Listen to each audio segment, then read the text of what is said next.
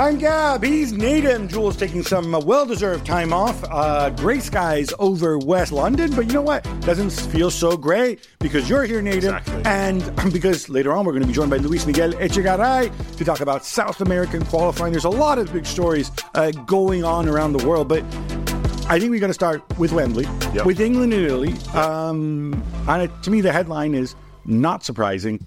England, 3-1 winners. And secure their place. It was going to happen. It was inevitable.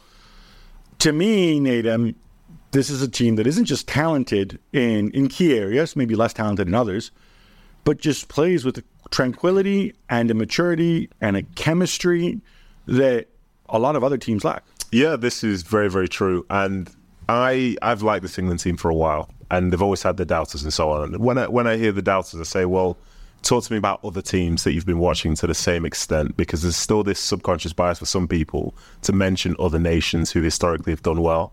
But as we'll discuss later, not every nation like that is doing well. My prime example is Italy. 2 years ago, they won the European Championships, and they look like a great side. 2 years on, it feels like they're playing a back five, trying to hit England on the counter-attack at Wembley. Not something I ever thought I would see. But as I look at that England team, people can have their issues. You're revealing how young you are, because you know what? Most people who watched Italy in the 70s and 80s could easily picture Italy playing. Well, most of those players weren't born in footballs in different spots since then. That's the thing. Because even, say, a team like the Netherlands, for example, when you see them sometimes play like a three at the back, it's with Dumfries playing higher and the wing-backs are kind of attacking as opposed to just being fully defensive. But at times, the Italians were pinned so far back, I was thinking, this is surreal to see. I disagree with you. Go on the game. I thought, actually, Italy's Italy's issue is Spalletti wants to play what he calls modern football, which is attacking football, committing people forward, pressing. I mean, you thought they pressed? Certainly in the first half, they certainly did. Udogi and Di Lorenzo, Udogi especially, is not a defensive fullback. He made that choice. The goals that they conceded were both England counterattacks, precisely because they had so many people up the pitch. They had 50% possession. Was it 50%? Yeah, their XG was comparable to England's.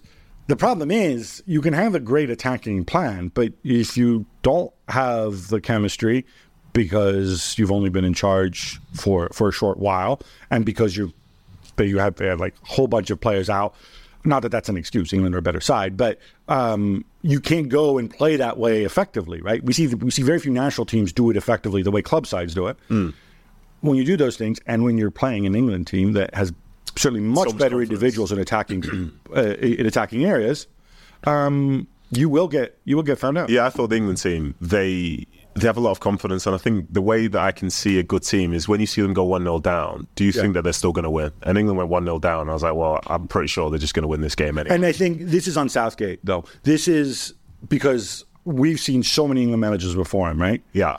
How many times have we seen England, they go a goal down at Wembley, and all of a sudden, and then the opposition create more chances, as Italy did in the first half, right?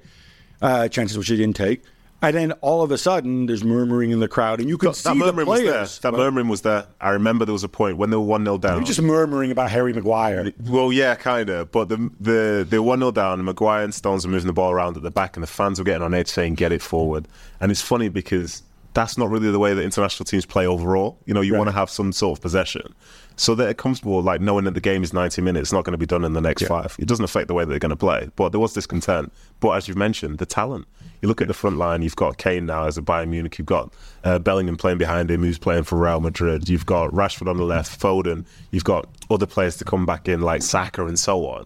That's a really exciting team overall. I wrote, by the way, a whole piece on the website with some takeaways about this, and a lot of it is that chemistry, that consistency, that experience too. England, 9 players with 45 caps or more. Italy had just 2 in their starting 11.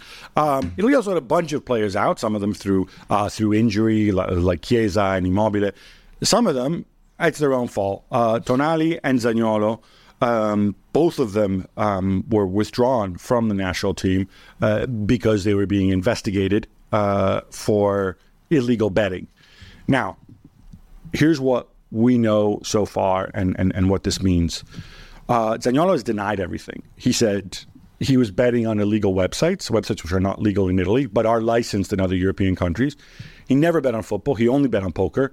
He might have lost some money on it. So I think Aston Villa fans, I think he's going to be okay, because if they can prove it, he'd be stupid to lie about it. Tonali's situation is more complex. He has admitted everything. He's not contesting the charges. And I think we're moving towards an Ivan Toney situation only with a stiffer punishment. Because the punishment for this kind of thing tends to be stiffer in Italy than it is in England. I'm going to try to establish the facts and the backstory to this as best I can. So effectively, there are these unlicensed sites. Some of them are simply licensed in other countries. Some of them are sites which, as far as I can tell, aren't licensed anywhere, or they're licensed in weird places which will license anybody. And in Italy, at least, I don't know about other countries, you are not allowed to access those sites. Some of those sites are invitation only, where they might go to, oh, look, here's a young footballer who we believe likes to bet. We'll invite him in. We'll give him a free credit of 100 grand or whatever, since we know he's good for it. And so this all began with an investigation by the police into these sites. As they're investigating these sites, obviously they speak to people, they speak to agents who place bets on behalf of other people, and one of them points out that Niccolò Fagioli, the Juventus midfielder, is involved in this. And so they go to Fagioli, who immediately says, yep, I was involved, I feel terrible. Apparently he's lost a lot of money. Some reports say 3 million. I don't believe that. I don't believe he has 3 million. But well, you could lose 3 million, not have. Yeah, which is the really scary thing, because then you're playing for Juventus and you're in the hole. Yeah, the quickest way to get out of the hole is to win. Exactly. Yeah. Well, that's what I've heard anyway. He kind of throws himself at the mercy of the court. Says he'll collaborate with everything. We don't know what punishment he's going to face from law enforcement, but in terms of sporting punishment, he basically negotiated a 7-month ban plus effectively 5 months suspended on top of that. And he admitted his guilt from the start. In the other two cases, I've mentioned Zaniolo before. I think his name just somehow turned up here. Maybe he was playing poker there, but if he was playing poker on an illegal site, and he's not, he might get a fine, but he's not going to face any sporting sanction if, as he says, he wasn't betting. Yeah. The Tonali case is the interesting one, because this apparently has been going on for a while. What we're led to believe is that he hasn't made significant losses. Some people even suggest that he's actually made money, but that's neither here nor there. Mm-hmm. He has admitted to doing this for several years. He's admitted to betting on his own teams, both Milan and before that when he was at Brescia. No word on whether he's bet on Newcastle. Now he's generally either bet on his team to win, or he's bet in games that he wasn't involved in. So we're going to find out. This is all stuff that's kind of leaked from his deposition, on which his side have basically confirmed. I think this situation will probably see him. The talk is that he'll be banned for something 12 to 18 months. Do you think that's fair? It was really funny is when we talk about. First of all, I think you have to have strong bans if you're a professional footballer and you bet on football, and it's not. It's linked to the credibility of the sport. Yep. Obviously, if you bet on your team to lose when you're playing in a game, it should seem obvious, right? Then you lose faith in the sport. It has to do with but even if you're not betting on your own team, if you're betting on other teams, it's insider trading. Yep. You have access to information that the average punter wouldn't have. Mm-hmm. So yeah, I think you have to have a ban. What is the right length of a ban? I think you have to take into account whether you turn yourself in. And clearly in Italy we have, for now at least, it looks as if they're taking a tougher stance than the FA did in the Ivan Toney case, which, these cases are similar in some ways, different in others. But the main difference is that Toney contested the charges at the beginning. Mm-hmm. And then and I'm going by what was published in the written reasons about how the FA arrived at their 8-month punishment. He denied having a burner phone. He was unclear about having a second bank account, and then later he admitted to it. So if you don't from day one say, "Yeah, I'm guilty, boss," I will. It's like a plea deal. It is effectively a plea deal. So I think because of that, I think that's what Tonali's going to do, and he'll still get a heavier punishment. I don't. Most experts say he's going to get between 12 and 18 months, which is substantially longer than Ivan Toney, but it's a different country, it's different jurisdiction. I think there's a discussion to be had about addiction, yeah, but then not everyone has the addiction before they start, and it's very, very clear in the rules when you are a professional footballer that you cannot bet on football anywhere. Like, it's very, very clear. They drill home that point. So from when you do it for the first time, you know that you've done something that you should not have done. And I think some of the remorse that some people show, like sometimes they'll say they didn't know and so on. Listen, that's what someone said. That's like a child. It's what you say when you know you've done something wrong, but you just don't want the trouble to be the same. That's what Ivan Toney said. Yeah, and it's disappointing for him because, as in for Tonali, it's disappointing for Newcastle, disappointing that this is going on. And, some people make the argument, well, he's betting on himself to win, blah, blah, blah. I still think just any bet itself will affect the way that you perceive that game, especially when you've got a part to play within it. Because think about, say, a fan that bets on their team to win. How do you watch that game? Do you watch it in the same way you would do if you didn't have a bet on? Probably not. So imagine how you're on the field now, the frustration you might have with other people within the team. So I don't like it, but then I also think the way the sport is, especially football, there's so much gambling that happens within it, which gets promoted, gets put on the shirts, gets put in the programs, gets put on TV. This is the Sky Bet Championship. This is the Sky this. Make sure you bet on this, bet on that, bet on whatever. And I think they talk out both sides of their mouth because they're very forward in saying that people should bet as much as possible. And then unfortunately then you do get some people who are the players who have the money, who get targeted by some companies you've probably never heard of before. And it's that feeling of winning. They are obsessed with it. And not everyone does go down that avenue. And I think this is a really delicate subject because now, what do Newcastle do?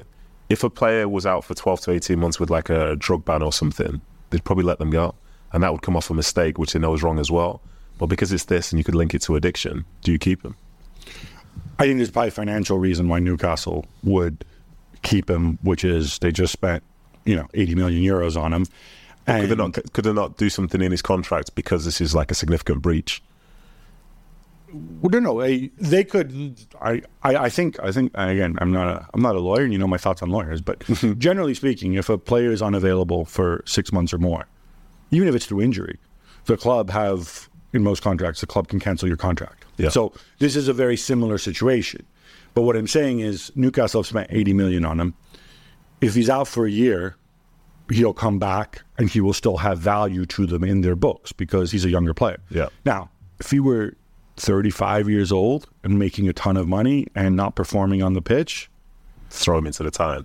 I think that's what they're. But it's I don't think I'm not saying this about it in a bad way. I think any club would generally act like that. But he's come out. He said he's had a problem. He submitted a psychiatric evaluation. Now they're going to see, which way this goes. I think you make a great point about people know that it's illegal before they do the first one, and I appreciate the addiction thing. But there is that first step, right? Yeah. You can also go out and say, okay, but we've all done stuff, or most of us have done stuff that we know is illegal because we want to try it. Yeah. Right? So it slightly works, and then some of us get addicted and some of us don't, right? But so it's a question of levels. But most people, even if I've seen tons of people in my career and life within football who bet on anything and everything, but not football. There are a million other things for you to bet on. You could bet on like a horse race in Hungary or whatever. Like, nobody cares, and that won't get you in trouble. But it's the moment you bring it into football, and when you bring it to the place that you know better than any other, like, how did you arrive in that point? And how were there enough people saying, yeah, this is fine, for you to think that you can do that? That's 100%.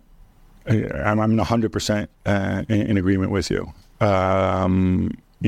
Is your addiction to gambling or is your addiction to making money from things that you know?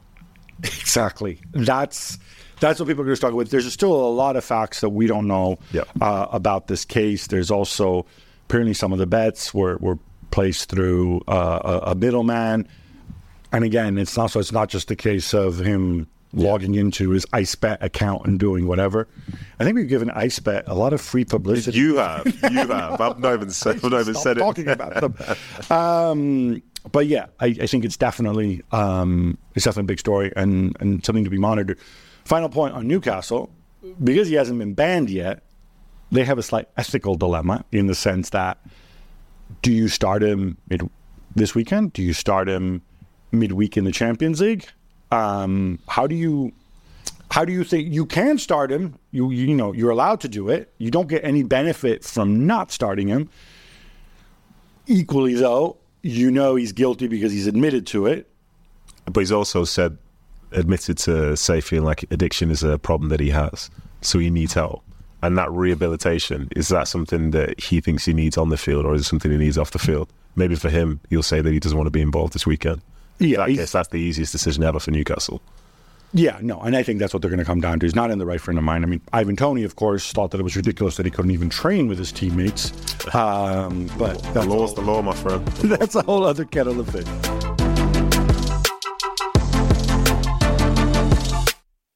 Selling a little or a lot? Shopify helps you do your thing, however you cha-ching. Shopify is the global commerce platform that helps you sell at every stage of your business. From the launch your online shop stage to the first real life store stage, all the way to the did we just hit $1 million stage? Shopify is there to help you grow. Shopify is your no excuses business partner. Sell without needing to code or design. Just bring your best ideas and Shopify will help you open up shop.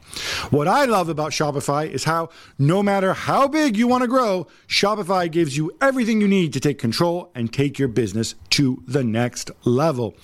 Because businesses that grow with Shopify. Sign up for a $1 per month trial period at shopify.com/GabJuls, all lowercase. Go to shopify.com/GABJULS now to grow your business, no matter what stage you're in. Shopify.com/GabJuls. All right, enough England. Now let's get into a bit of South America. Native joining us is Luis Miguel Echegaray. Luis, welcome aboard. Luis Miguel, sorry. LME, whatever. Uruguay against Brazil.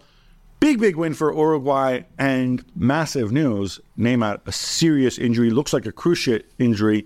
It's a lot of time away. Yeah, let's begin with that. Neymar Jr., after the Uruguay game, during the Uruguay game, suffers after obviously the medics confirm it, ACL, meniscus. The medics are hoping for an 8-month recovery, hoping to get him ready for Copa America. Of course, that's insanely optimistic. Nate, and you will know, of course, as a former player, that's just very optimistic. So it's normally a 9 to 12 month situation here. But yeah, Neymar is out, and obviously he has a history with injury, so it's not looking good. It was a horrible moment for him. Obviously, we wish him the very best, but I am not thinking he'll be ready for Copa America, but he'll be out for a significant amount of time. Yeah, it was pretty horrific. Sometimes with these injuries, with ACLs, sometimes you wonder, wait, what just happened? Because it looks like nobody touches him. In this case, it's not that he was touched, but he's kind of taking giant steps to regain his balance, and you can tell immediately his face. Like, it's a big blow. In a weird way, on a footballing from a footballing perspective, leaving aside the iconic status of Neymar, obviously they do have loads of attacking talent that they can replace him with for the Copa America on the pitch. So that's a conversation I think we're going to talk about a long time. Being on the pitch, it's now 2 games in a row that Brazil have failed to win. Yep. Uruguay, close affair, but whatever Uruguay are doing now, it's working. Well, the Marcelo Bielsa effect, my friends. I mean, listen. It did not seem to be like an obvious fit for Uruguay, really? Given their history. I tell you why I think it fits perfectly. I think Marcelo Bielsa, obviously we all know about the history of Marcelo Bielsa. Obviously, if you're a Leeds United fan, you have an already connection with him. I actually think Bielsa, who already managed national teams in the past, is so suited for international competition just because of the philosophy that he gives, the amount of energy that he gives to his team. Uruguay, who is going through a renaissance of their own, because he didn't call Edison Cavani. Lucho Suarez is not there, right? Godin is gone. How are those guys going to play in a Bielsa system? They can't. One, they're not, and two, he doesn't want them. The oldest average player, I believe, is Roche, the goalkeeper, is 30 years old. Everybody else is super young. Ugarte, they got Fede Valverde, Nico de la Cruz. This is a very dynamic Uruguayan side. Now, to your point, Gab, about, how this is a marathon, it's not a sprint. We have to wait and see how it does. But so far, so good. And it's exactly what you expect from a Marcelo Bielsa side. Possession, they care about it, but not so much. It's about being in your face, and that's exactly how they beat Brazil. They pressured Darwin Núñez, of course, leading the way, and they're doing very well. We'll have to wait and see how it goes. But so far, Uruguay killing it. Do we know what the sentiment's like when you say remove some of those older players? Because not everybody likes change, especially when it's someone that you've seen so established for so many years, with the Suarez and so on.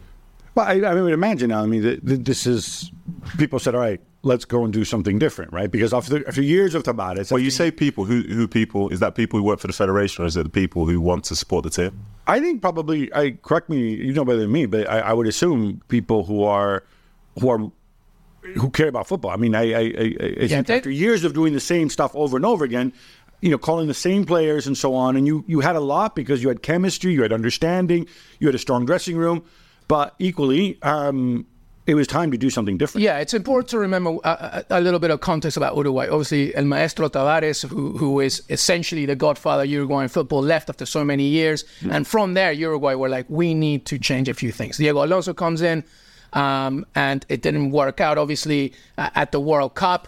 And from then, they were like, we need a revolution. Mm. And the thing about Uruguay, a very small nation, they needed to have that transformation, and they did. And so far, it's working. Uruguay, a great story. I know why you're talking so much about it, because there'll be less time to talk about your Peru team beaten. This is why you called me.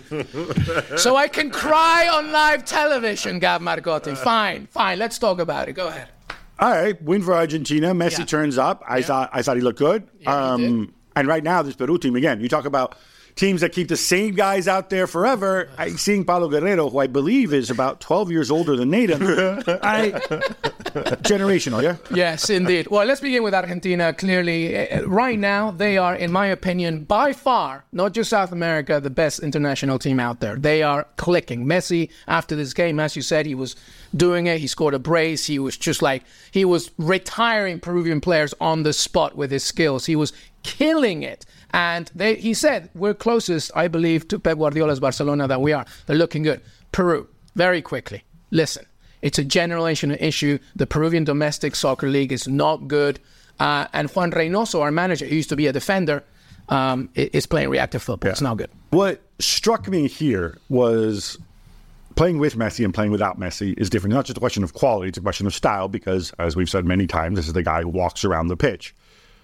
They won their first game in this international break without Messi. He came on at halftime and he scored an Olympic goal.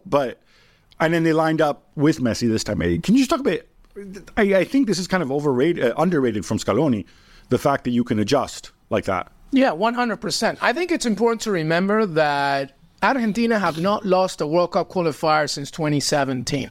So there's already been a progression, and clearly Argentina and Brazil are usually the two leaders in that context. But Scaloni, who's worked all over from the youth developments to the under-21s, under-23s, to now the national team, has really built a team around Messi.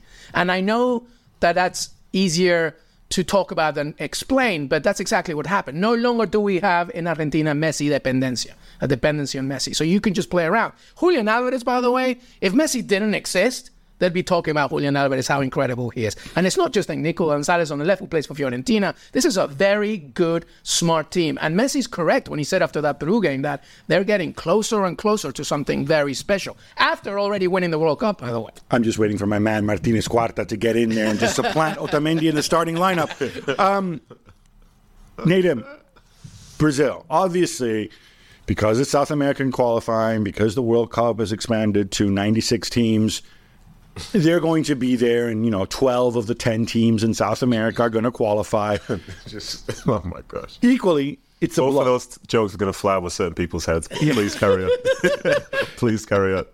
Equally, though, I think it's got to be both. If you're Fernando Diniz, and I want to get you on this as well, LME. You have a certain way of playing, which is very attacking. You're just the interim boss, because maybe Carlo Ancelotti might come next year, maybe not. But immediately the screws start turning on you, right? Because Brazil fans will have, for the next month, this is all they're going to talk about until they come back for the November break. Yeah, that is true, and it's just not quite a job, is it? Managing Brazil, managing Argentina in relation to South America, in relation to world football. Like, you're not supposed to lose. You can't lose. Like, how are you losing? This is Brazil, and for whoever comes in, I'm sure even if it's just a part-time job, this could be the most significant time of your whole career. Because whether you have it for a day or you have it for 10 years, it's still going to be a huge achievement to have that job. But so comes the pressure, so comes the expectancy.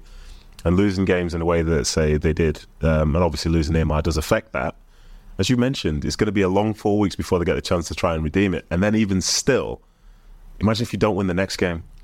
Imagine if you, say, for example, like, put in a performance which the fans don't love. Before you know it, everything's being used against you. And that's the sort of downside of that job. But the upside is you get some of the most talented players in the world. Yeah, you get to manage the most important match in the world, as evidenced by the T-shirt that LME is wearing. If you're Diniz, do you maybe take this opportunity now without Neymar?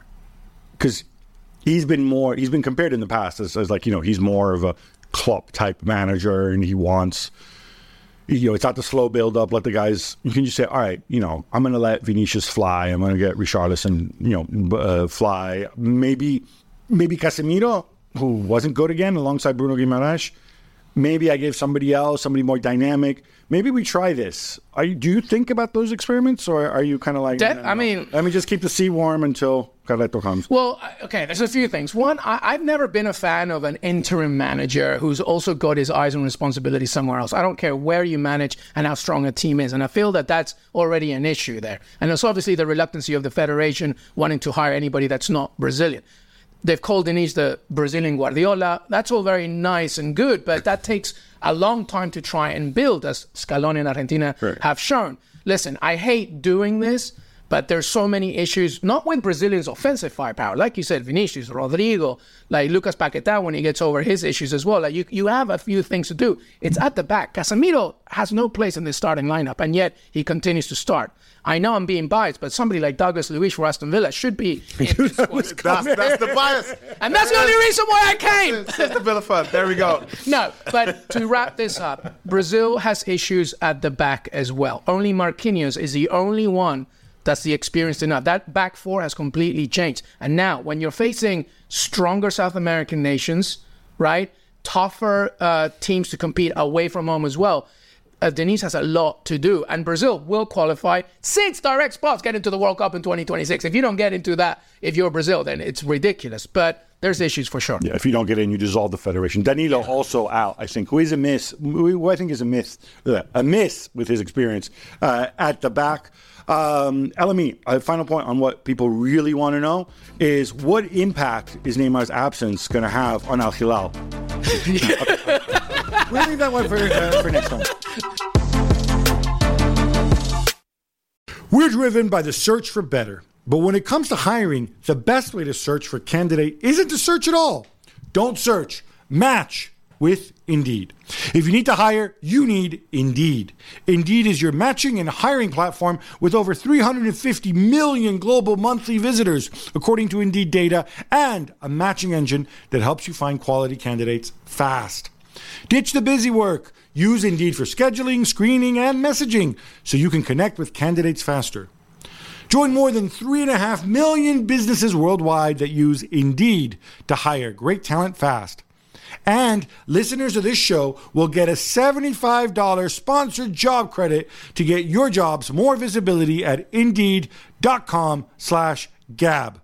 Just go to Indeed.com/Gab right now and support our show by saying you heard about Indeed on this podcast. Indeed.com/Gab. Terms and conditions apply.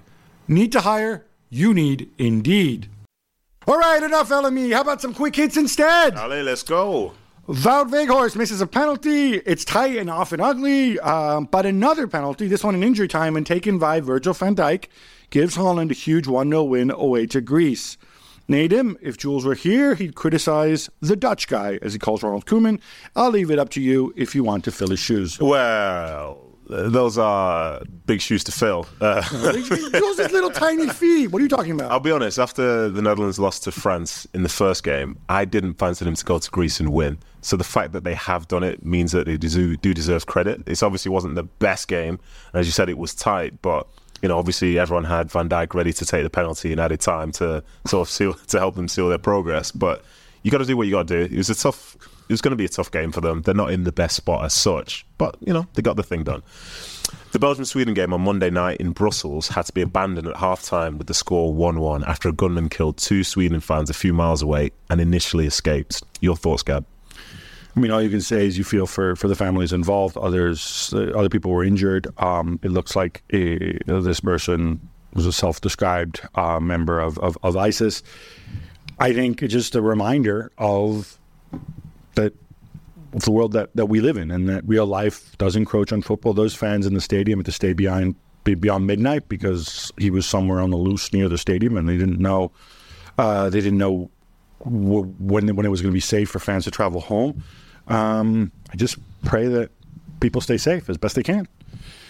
France go a goal down, but then beat up Scotland 4-1 in a friendly. Needham, is it clear to you why they're the bookies' favourites for the Euros right now? Yeah. And how about Benjamin Pavard scoring twice? Big Benny Pavard, yes. Now, there were 2 good goals as well. The first one from the corner was great.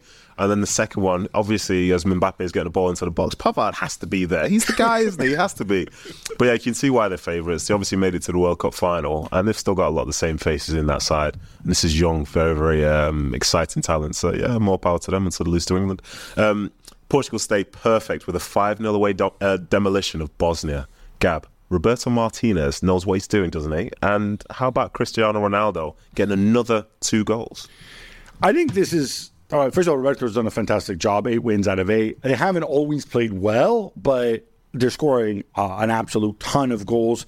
It's funny with Cristiano because after what happened at the World Cup, Fernando Santos finally dropping him, we figured, okay, he's ready to exit stage left. He's not ready to exit stage left. He's still there. And Roberto, who could have dropped him completely, who could have said, new era, thank you, Cristiano. What does he do? He makes him a part of it. Not a key part, but a guy who comes in and he scored a ton of goals. 127 international goals, which is absolutely ridiculous. And, I often joke about, look, he's only 63 goals behind Christine Sinclair, who has the women's mark. If he continues like this, I'm wondering if he isn't going to break that mark too. No. You think he scored another 63 goals? No, I don't think so. I don't think so. All right, Christine Sinclair is 40, but I believe she's still playing, so she could add to it too. Well, there you go. Mexico and Germany battled to a 2-2 draw in their friendly in Philadelphia as Julian Nagelsmann opts for Thomas Muller up front. There's plenty of work to do. Yeah, there is plenty of work to do, but thankfully they've still got a bit of time. That's the key thing. If this crisis had been happening, say, at the turn of this year, then you'd be more worried about them heading into the tournament next summer. But I suppose it's a step in the right direction. Maybe there'll be more stability at that point. And when you believe that, you've hit rock bottom, then the only way is up. And if they can find form, maybe they could be one of the more dangerous sides in the tournament, especially being at home. I see what they're like when Joshua Kimmich is involved as well. Yeah, absolutely, yeah. The investigation into the Negreira case continues in Spain, Gab, and now Barcelona president Joan Laporta is formally under investigation. Yes, this is Jose Maria Enriquez Negreira, who was a former referee at different times, vice president of the refereeing committee. It turns out he had a consulting contract with Barcelona for nearly 2 decades, and a whole slew of successive Barcelona presidents okayed this, didn't really see this as a problem. He was apparently offering scouting services on referees. Obviously, is a problem. They don't do this anymore. This has to do with Laporta's being president of Barcelona from 2003 to 2010, his first stint as president. And he's under investigation. I think there's no statute of limitations here. I don't think, unless new evidence emerges, it's a big deal in terms of it's going to affect the club on the pitch. It may well affect Laporta. Ukraine went away to Malta 3-1, and Mikhailo Mudryk scores a wonder goal. Nadim, this bodes well for Chelsea's game against Arsenal Saturday, doesn't it? Yeah, if he plays. I think that's the thing. But ultimately, I think he was seen as like a very big signing for Chelsea. All the fact that they took him away from Arsenal, such a big prospect, but he sort of failed to deliver after that. Such a huge fee. Well, apparently that's just a regular fee these days. But yeah, he started off very well against Liverpool, but the form wasn't necessarily there from that point. But if they have more players in good form, maybe Chelsea are back. Maybe. Are you a believer? I don't know. We'll know more. I'm going to that game on Saturday. Okay. I'll let you know. Okay. The United States beat Ghana 4-0 in their friendly as Gio Reyna scores twice. Everything forgiven and forgotten? I don't think it's going to be forgotten. What happened? I don't know about the forgiveness part, but clearly Greg Berhalter and the U.S. national teammates who wanted to send him home are willing to work with him. He dyed his hair blonde. Maybe it signifies some kind of rebirth. It's his first goal since June 2021. He needs to get on the pitch. He's played 27 minutes of football this season for Borussia Dortmund. He needs to get on the pitch. He needs to play regularly, not just play for the U.S. men's national team. He's still only 20 years old. So he's got a big future ahead of him. Now, ball's in his court. How about some love for Austria, too? Marcel Sabitzer comes in to give them the win against Azerbaijan, sealing qualification to the Euros. Yeah, who wants to be mean to Ralf Rangnick now, huh? No, you can't be mean to Ralph. He knows what he's doing. Exactly. Ralph's at the wheel. And I think best of all, you see the Sabitzer winning goal. This is somebody that came off the bench. So if you want to manage to make changes, bring on the number 9 for the day, which was Sabitzer. Come on, scores a penalty, wins the game. Like, what more could you ask for? Great management. Fantastic management, in fact. And anyway, it's not just Inter. Now that he won't be buying Manchester United, Sheikh Yassim is reportedly being linked with Tottenham, Gab. Yes, and I think he's going to continue being linked with every club out there that's, putatively for sale. I don't see this happening for 101 reasons, some of them to do, of course, with Tottenham's heritage as a football club. I also think the United thing was one thing, but I also think there's a growing sense as well about the same people owning more than one club in a competition. I know UEFA are like, well, in the modern world, yeah, but if you own 2 big clubs, and I know Sheikh Jassim isn't QSI, fine, but not that far away either. And I think City will face the same issue when Palermo qualify for the Champions League, by the way. Yeah, I won't hold my breath on that, but maybe at some point. San Marino scored the first goal since a friendly against St. Lucia. Yes, really, St. Lucia. In a 2-1 home defeat to Denmark. But Nadim, it's a rough affair. And Rasmus Højlund complains afterwards that he was targeted by their defenders who were kicking him and could have injured him. Is he being whiny or does he have a point? He's 100% being whiny, and I think most attackers are whiny as well. Like, wait, as a you play defender? Well, if you like the attacker, no, just leave me alone. Okay, no problem. You go and score then. Absolutely not. Attackers being whiny. Like, it's a physical game. If you want an issue, like, talk to the referee. But anyway, move on. Attackers are so whiny. Everton's financial fair play hearing is expected to conclude this week with the verdict expected next month. Gab, what do you expect? A lot of expectation in that question there, Nadim. Look, I think what I expect first and foremost is a ton of uncertainty. I don't see, how 777 Group bought the club. Did it seem weird to you that they would buy the club without knowing what the financial fair play punishment was going to be? Yeah. And how do they even do their sums? Yeah. So I expect more uncertainty. I don't think there's going to be a points deduction, but I think there could be other material things. I just want a very transparent verdict of exactly what went wrong so that people understand this punishment. The Catalan newspaper Sport is reporting that Barcelona are targeting Julian Alvarez as a replacement for Robert Lewandowski, and that he has a €50 million release clause in his contract with Manchester City. Nadim, I'm sure you find the first part plausible, that maybe Alvarez one day would make a fine replacement for Lewandowski. But what about this release clause business and this whole secret release clauses that all these Man City players like Erling Haaland supposedly have, but nobody can ever talk about? Yeah, why can nobody ever come out and just discuss them? Like, why is it not a thing? Like, we spend so much time talking about people's theoretical salary and so on, all the other terms, but the clause, no one's making it seem like, well, if the public know the clause, then it means the player's going to go somewhere else. I don't know. If it's €50 million, who's that to benefit? You know what I mean? And I also think with some of these players, when they sign, if they're good enough for the club, they sign more than one deal. So that first deal was the first element. It's almost like the clause is to protect the club if it's not going well. Well, he hasn't signed a second deal yet, has he? But that's the thing you say yet, because he's only been there a year. I see where you're going. You know what I mean? So I wouldn't be surprised if he got offered one in this next, say, year to 18 months. Okay, so it's like the Erling Haaland. Like I think 1,000% Erling Haaland probably does have a secret release clause at Man City because he's always had them before. He had them at Salzburg, he had them at Dortmund. He had all the leverage. He only, went there for 60, 70 million, whatever it was in euros. Alvarez also had a release clause when he joined Manchester City, but he didn't have the leverage that Haaland did. So if I'm Man City, why would I give you a release? Normally you give a release clause in exchange if the player has the leverage to demand it, or in exchange for a lower salary if you're not sure you can afford to keep him, right? That's not the case with Alvarez, certainly not when he signed, because he probably wasn't on enormous money, hasn't signed his new deal yet. And if you're going to do it, why 50 million? Why not 100 million, right? If you're City. I mean, what? This is, I don't buy this secret release clause one bit. Keep an eye on that. If they did, that's a screw up from Chicky. If it doesn't, which would surprise me. Yeah, which would surprise me. So Karim Benzema, Calvin Phillips. Sorry, name me three more. Karim Benzema is threatening to sue the French Interior Minister Gérald Darmanin after he criticised some of his social media posts relating to the situation in Gaza, saying he had links to the Muslim Brotherhood, which Benzema denies. Another French politician suggests Benzema should be stripped of his Ballon d'Or. Gab, what's your take? Yeah, the other French politician is Valérie Boyer, who is a French senator.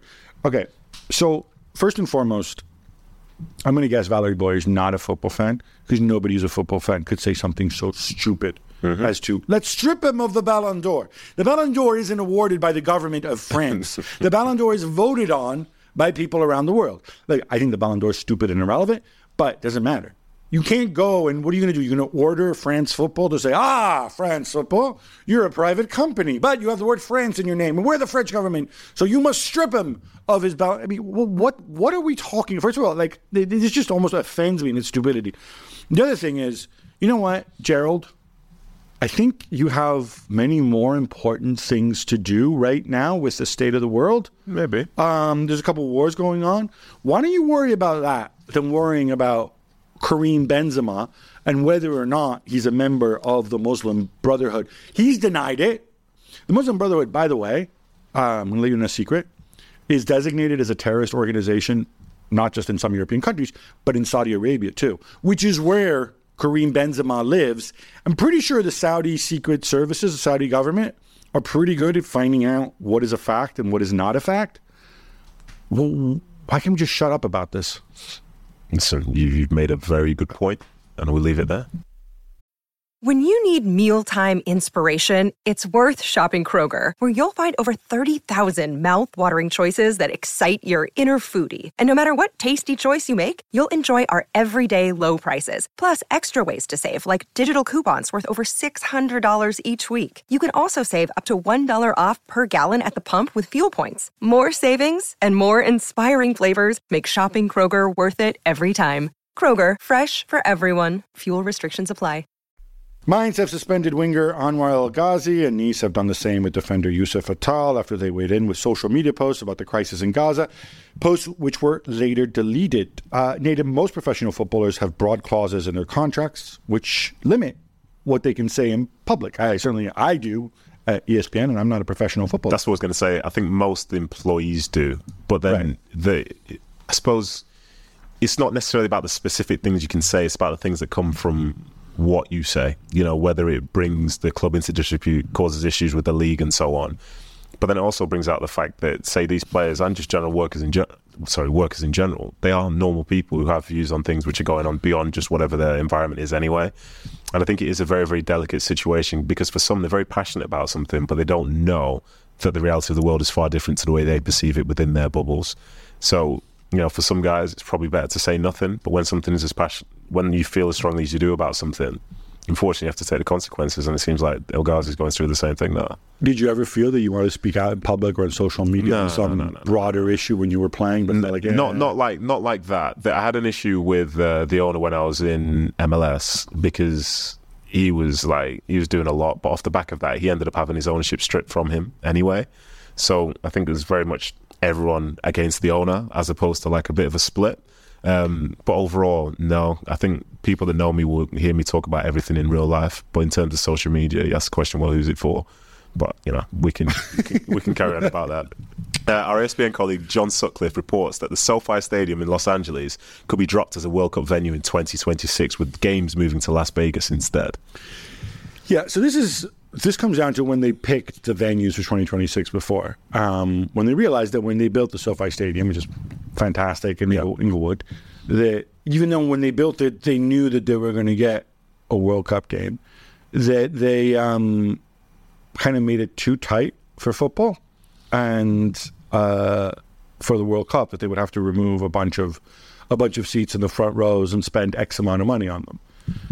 It's not clear that they've actually done this. There's some sort of dispute, apparently, with between the owners of SoFi, who I believe it's your pal Stan Kroenke, by the way. My pal. The cuddly Stan Kroenke. So this is, and so an alternative would be Las Vegas, where apparently, though, from what I read, and I'm sorry if I'm not expert on the story, if you're really interested in what's going to happen 3 years from now, you can go and follow this somewhere else. Apparently, their stadium would need to be revamped as well to create that space along the sidelines that's required at a football match, but maybe not at an NFL or college football game. I can't imagine a World Cup partly in the United States without games in LA. Really? I mean, seriously. See that tapping sound? That's Nadim thinking. Yeah, that is me thinking. I apologize. I like to think before I answer questions. LA.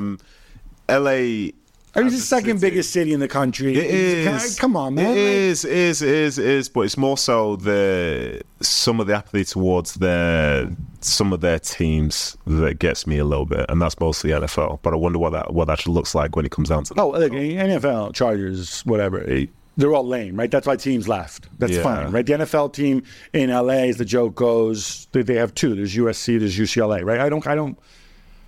But I mean, what about the population there who are football fans? They've got two MLS teams that are, I think, well attended. I mean, I don't know. It seems silly to me. I know what you mean. And I believe, could they not reconsider the Rose Bowl as well? Yeah, this is true. This is a good point. I see where you're coming from. I think the West Coast does need something. Yeah, you're right. I'll take it back. Manchester United are out of the UEFA Women's Champions League after losing 3-1 to Paris Saint-Germain, 4-2 on aggregate. Nadim, this was tight. Yeah, it was Even tight. The scare in the first leg. Yeah. And this one too. Yeah, they did, but they'll be disappointed. I think their manager, Skinner, he would have had lofty ambitions for the side. I think only 4 or 5 months ago they were in a title race in WSL. So for them to fall off that would have been disappointing, and for them to be knocked out of the Champions League in their first time, you want to say it's a great experience, but they'll be disappointed. And it's not like they started the WSL season in a great way either. But it was always going to be a test going and playing against PSG, especially with the second leg being in Paris. But this is football. This is European football. Arsenal are out. Manchester United are out. So now all eyes are just going to be on Chelsea from the English perspective. And by the way, if you get a chance to look at these highlights, that third goal from the winger from Paris Saint-Germain, and I'm sorry, I don't recall her name, bit special, I thought, over the goalkeeper, yeah? Yes and no. Oh, you're going to go and blame the goalkeeper. You can't, because the goalkeeper is Mary Earps, England's number one. I've said yes and no. You're going to blame the keeper for that? I've said yes and no. Okay. I've said yes and no. Right. We'll see what Mary thinks about it anyway. Okay. The Bundesliga is working on an app that would allow fans in a stadium to see replays of VAR decisions in real time. Do you like this, Gab? Yes, because I'm for transparency, but you know what? Most Bundesliga stadiums have big, giant screens where maybe you can just replay it there rather than having people sit there like a bunch of turds on their phone. I mean, isn't the collective experience better a big screen than the individuality of all of us looking at it on our devices? What difference does it make? I mean, if you can do that, right? But sure, more transparency, fine. Major League, what, you disagree? No, it's not necessarily that. It's because... no, do you know what? The VR discussion is way too long. I can't do it in a quick way. Because you're going to make it with philosophy. The point is, though, what they're saying is if fans watching on TV can see the VR decision, shouldn't fans in the stadium be able to as well? Yeah. Let's do it on the Bundesliga app, on the new Bundesliga VAR app. Like, why don't you just put it on the big screen? Yeah, do you know what they'll do? Put it on the Bundesliga app, and then before you know it, you've got to subscribe to the Bundesliga app, and you've got to pay. See, there's more money for Bundesliga. That's how it grows. Major League Soccer's Player Association released their salary survey, and guess what? Lionel Messi is the highest paid player. There's a shock. Some are surprised he's making a relatively modest $20 million. But then he didn't play the whole season, so Nadim, I assume this is because he's got side deals, Adidas and Apple TV or whatever. And also, I want to ask you, how accurate was the salary survey when you were there? It was very accurate, actually. It's like almost to the dollar, but it incorporates other things that come on top, whether it's benefits and whatever. So it is very, very accurate. And you can see some people really get paid nothing, and then some people get paid everything. And it's a weird one because in most of the parts of football, salary is an important thing. It's not everything, but it's an important thing. And it's almost a good thing that you don't know how much somebody else is on, because in theory, you might think that you deserve more. But in MLS, the way it's done, not everyone can be paid more. There's a structure behind it. But when you see it sometimes, like someone on the field could be earning $70,000 a year, and he's standing next to Messi, who's in your team, getting $20 million for half a year, as you've mentioned. It's strange, but it's very accurate. And yeah, it's not a surprise. I think some people say, oh, is that all he's earned? Listen, he's doing fine. He's doing fine. And the league is so creative that they'll make sure that, you know, if you're watching the game, he's going to be paid for it as well, which is the Apple deal. And what else? Which other deals has he got going on? Adidas, I think. Yeah, you know, who's sponsored the whole league, so everyone has to wear that. So I wouldn't send prayers for Lionel Messi anyway. I think he'll be okay, especially going into next season. Isco's doing well at Betis, but had a rough time in his final years at Real Madrid, revealing that he sought out therapy to help him cope, Gab. I'm very happy that Isco's doing well at Betis. He's a player who's, when he's on song, is a lot of fun to watch. I like the fact that he was open about it, that, you know, again, when we talk about male mental health, I think times have changed, and I think this is empowering. If he comes out and says, like, hey, look, you know, I went to see a therapist because I couldn't deal with the stress of not being in the lineup or difficulties and blah, blah, blah. That's totally fine. If you need help, that's not something you should be ashamed of. The two worlds, though, I think. There's the world where you as a player, you're known by your peers and you're known by the staff. And overall, most spaces at the highest level are quite progressive, where if you're in need, people will try and get you the help that you need. But externally, as soon as you walk out across the line and it's game time, if you're not playing well, you're not good enough. You know, there are lots of players who are good enough but aren't in the right mental state to be able to be at their best. But those sort of nuanced conversations don't happen as an instant reaction after a game's done and someone's not played well. It's like, oh, he has to leave. They're not good enough. They're not this, not that. Which, interestingly, makes the situation worse. Because now, if you hear any feedback, it's like, yeah, you're no good. You're not good enough. Like, how do you break that cycle, really? Well, maybe you break it by having somebody to talk to as a form of therapy and counseling, rather than and saying, like, to take all stigma away from men who do that, as opposed to the past where you might do it by hitting the bottle or going to gamble or 100%. Whatever it is you did for release. The idea of man up is one of the most toxic things that's happened, that has existed, especially within sport in the last, say 20, 30 years, because that's led to a lot of people really struggling in their life and affecting some people in a way whereby, you know, some people even consider taking their life because people struggle. But unfortunately, in football, you're not allowed to. Barcelona what am I talking about? Barcelona will wear the iconic Rolling Stones tongue and lips logo instead of the Spotify logo as their shirt sponsor when they face Real Madrid in the Clásico on October 28th. Nadim, are you impressed by their marketing, folk? Yes and no. Yes and no. I think it's pretty cool, but then also I never would have associated Barcelona with cool before. I thought it was more so just about just the game, the football side of things. I thought the way that they played is like iconic. So many people have so many fond memories of them. Obviously, they're not everyone's favourite team, but the football side of things was always the primary thing. And you'd be looking forward to the Clásico because it's a Clásico. And now some people who aren't necessarily fully engaged with the sport, I'm looking forward to seeing that Barcelona Rolling Stones shirt because it's this, you know what I mean? And there are people who are like that, and I don't know. Look, I think they reached their objective, right? So we mentioned them. We mentioned Spotify, who's their current sponsor, right? Yeah. So they get more free advertising. I don't know what the Rolling Stones get on. I don't know if Spotify owned the Rolling Stones logo or whatever. I don't think it's a question of cool because while the Rolling Stones meant a ton to people of a certain generation, not even my generation. But that tongue imagery is cool. People wear that on a shirt. You'd wear that on a shirt because you're cool. Mainstream sort of way. But it's down to them. But you know, people will buy the Rolling Stones. Hey, look, I'm sure they'll issue a version of it around the Clásico. I mean, the reality is Barcelona could probably change their shirt every week. In fact, if I'm Spotify, I might want to do that because, I'm still got the stadium and whatever, right? Maybe next week, I don't know, maybe it'll be like the Taylor Swift Spotify shirt or something. Let's not give him... When you bring those Swifties, exactly. Wow, that is a group to bring.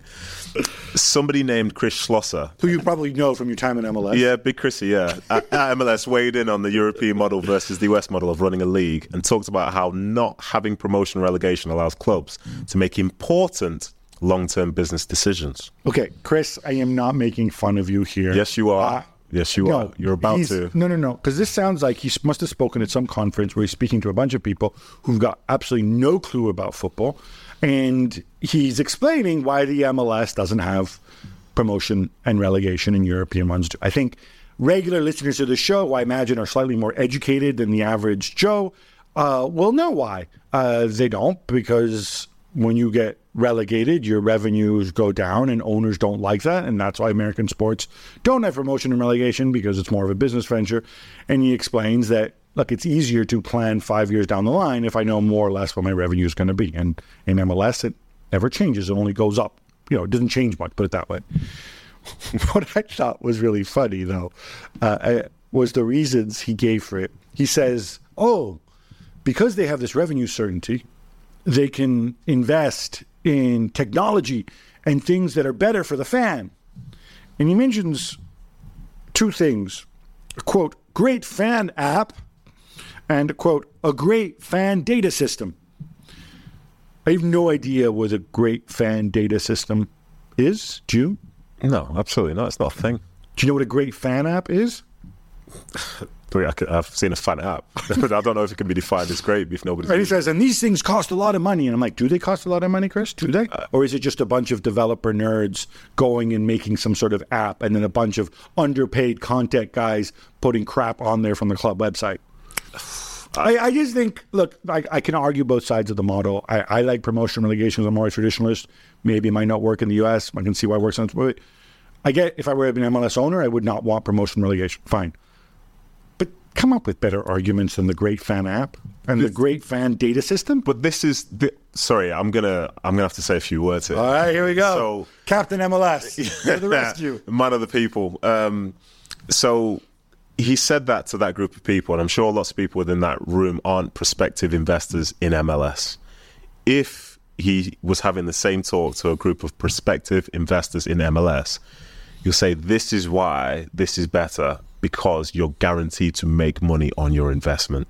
And that is it, because in MLS, you've got the groups, you've got the league, you've got the owners, and you've got the players, which is fundamentally so different to all the leagues around the world, because the clubs are on separate entities.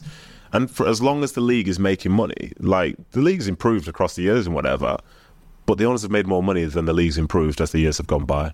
And the investment into it's like, doesn't need to be that much. The minimum salary can go up a little by little, yet still an organization's worth $300-500 million, which is more than most clubs around the world. Like, how can that be a thing when, say, if you look at viewership figures, it's somewhere close to like 500,000 viewers per game? You could argue that it's a thing because the salary cap. They have a salary cap which is actually very, very low, and yes, some teams can go above that to sign designated players, but some teams choose not to, and they do just fine. You can never get relegated. Every time a new team comes into the league, and I kind of feel like citing Captain Ponzi here. Listen, they pay a license you said the P word, not me. Which then gets divided by all the.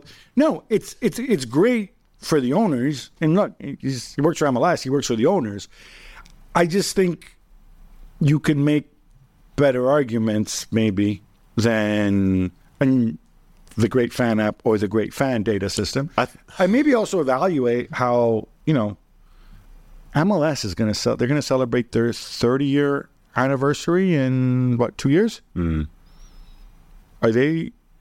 By what metrics have they grown? Are they satisfied? Do you feel they should? I think these are all conversations which need to be had. Revenue, I think.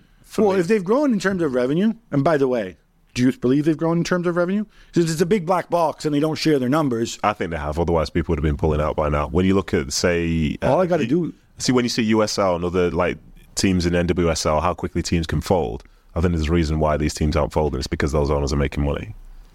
Well, so then shouldn't the salaries go? Which is my problem.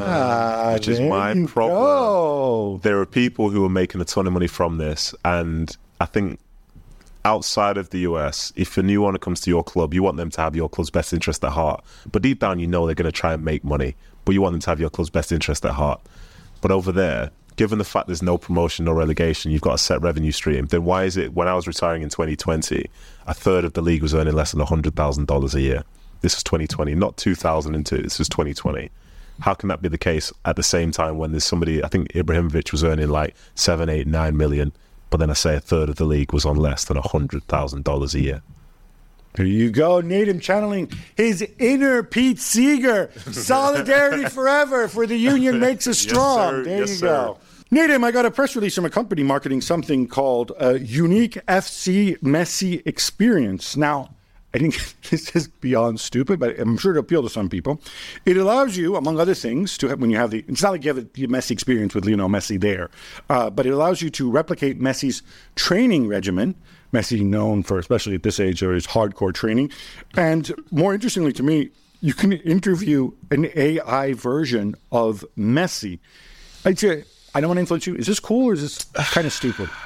Like interviewing Messi in the flesh when he's not really known as a big talker is bad enough. An AI version of Messi, I don't know. I think overall, this is one of the most ridiculous things I've ever seen, okay? But because he's such a big star, there'll be some people who would like die to even feel anything like this.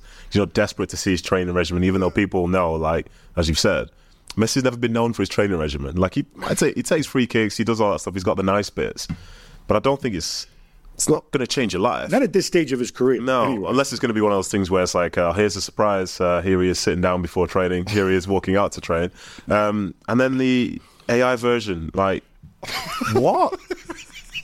What? They're like, what?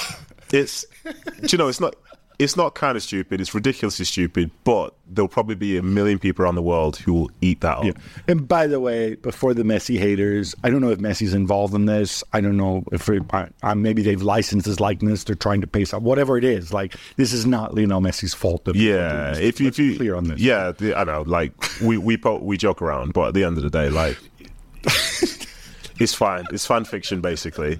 Cagliari midfielder Jakub Janko tells the BBC that he's really happy with his decision to come out as gay in February. Gab, why is this important? I think it's really important because I thought when Janko came out, it should have received more attention than it did. And the reason I say this is, as far as I know, there were only 4 top-flight professional footballers who have ever come out.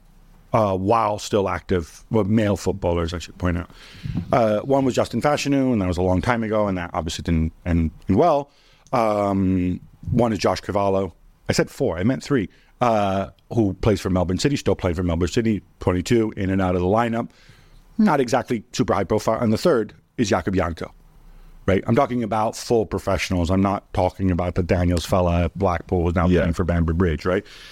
Jakub Janko is 27 years old. He's played for a long time in Serie A. He was at Getafe La Liga. He's got 50-odd caps for the Czech Republic. You know, this is the highest standard of footballer to have come out or currently out there as gay. And the fact that he could come out, and the fact that he could tell a story, and the fact that, you know, he's a father as well. And 6 months on, nobody cares about this anymore. But he's happy with it. It's made his life better. I think that sends a really, really big message to other people who may be dealing with it. He says his mental health is better. And maybe it'll encourage others who are ready and who want to say, hey, I can do this and it would help me. Absolutely, yeah. All right, Nathan, this brings us to an end. Thank you so much for filling Jules' tiny little shoes. We're going to be back on Monday. Big weekend coming up. So until then, love the game. Love your neighbor. Love yourself. We're driven by the search for better. But when it comes to hiring, the best way to search for a candidate is to not search at all. Don't search. Match with Indeed. If you need to hire, you need Indeed. Indeed is your matching and hiring platform with over 350 million global monthly visitors, according to Indeed data, and a matching engine that helps you find quality candidates fast. Ditch the busy work. Use Indeed for scheduling, screening, and messaging so you can connect with candidates faster. And Indeed doesn't just help you hire faster.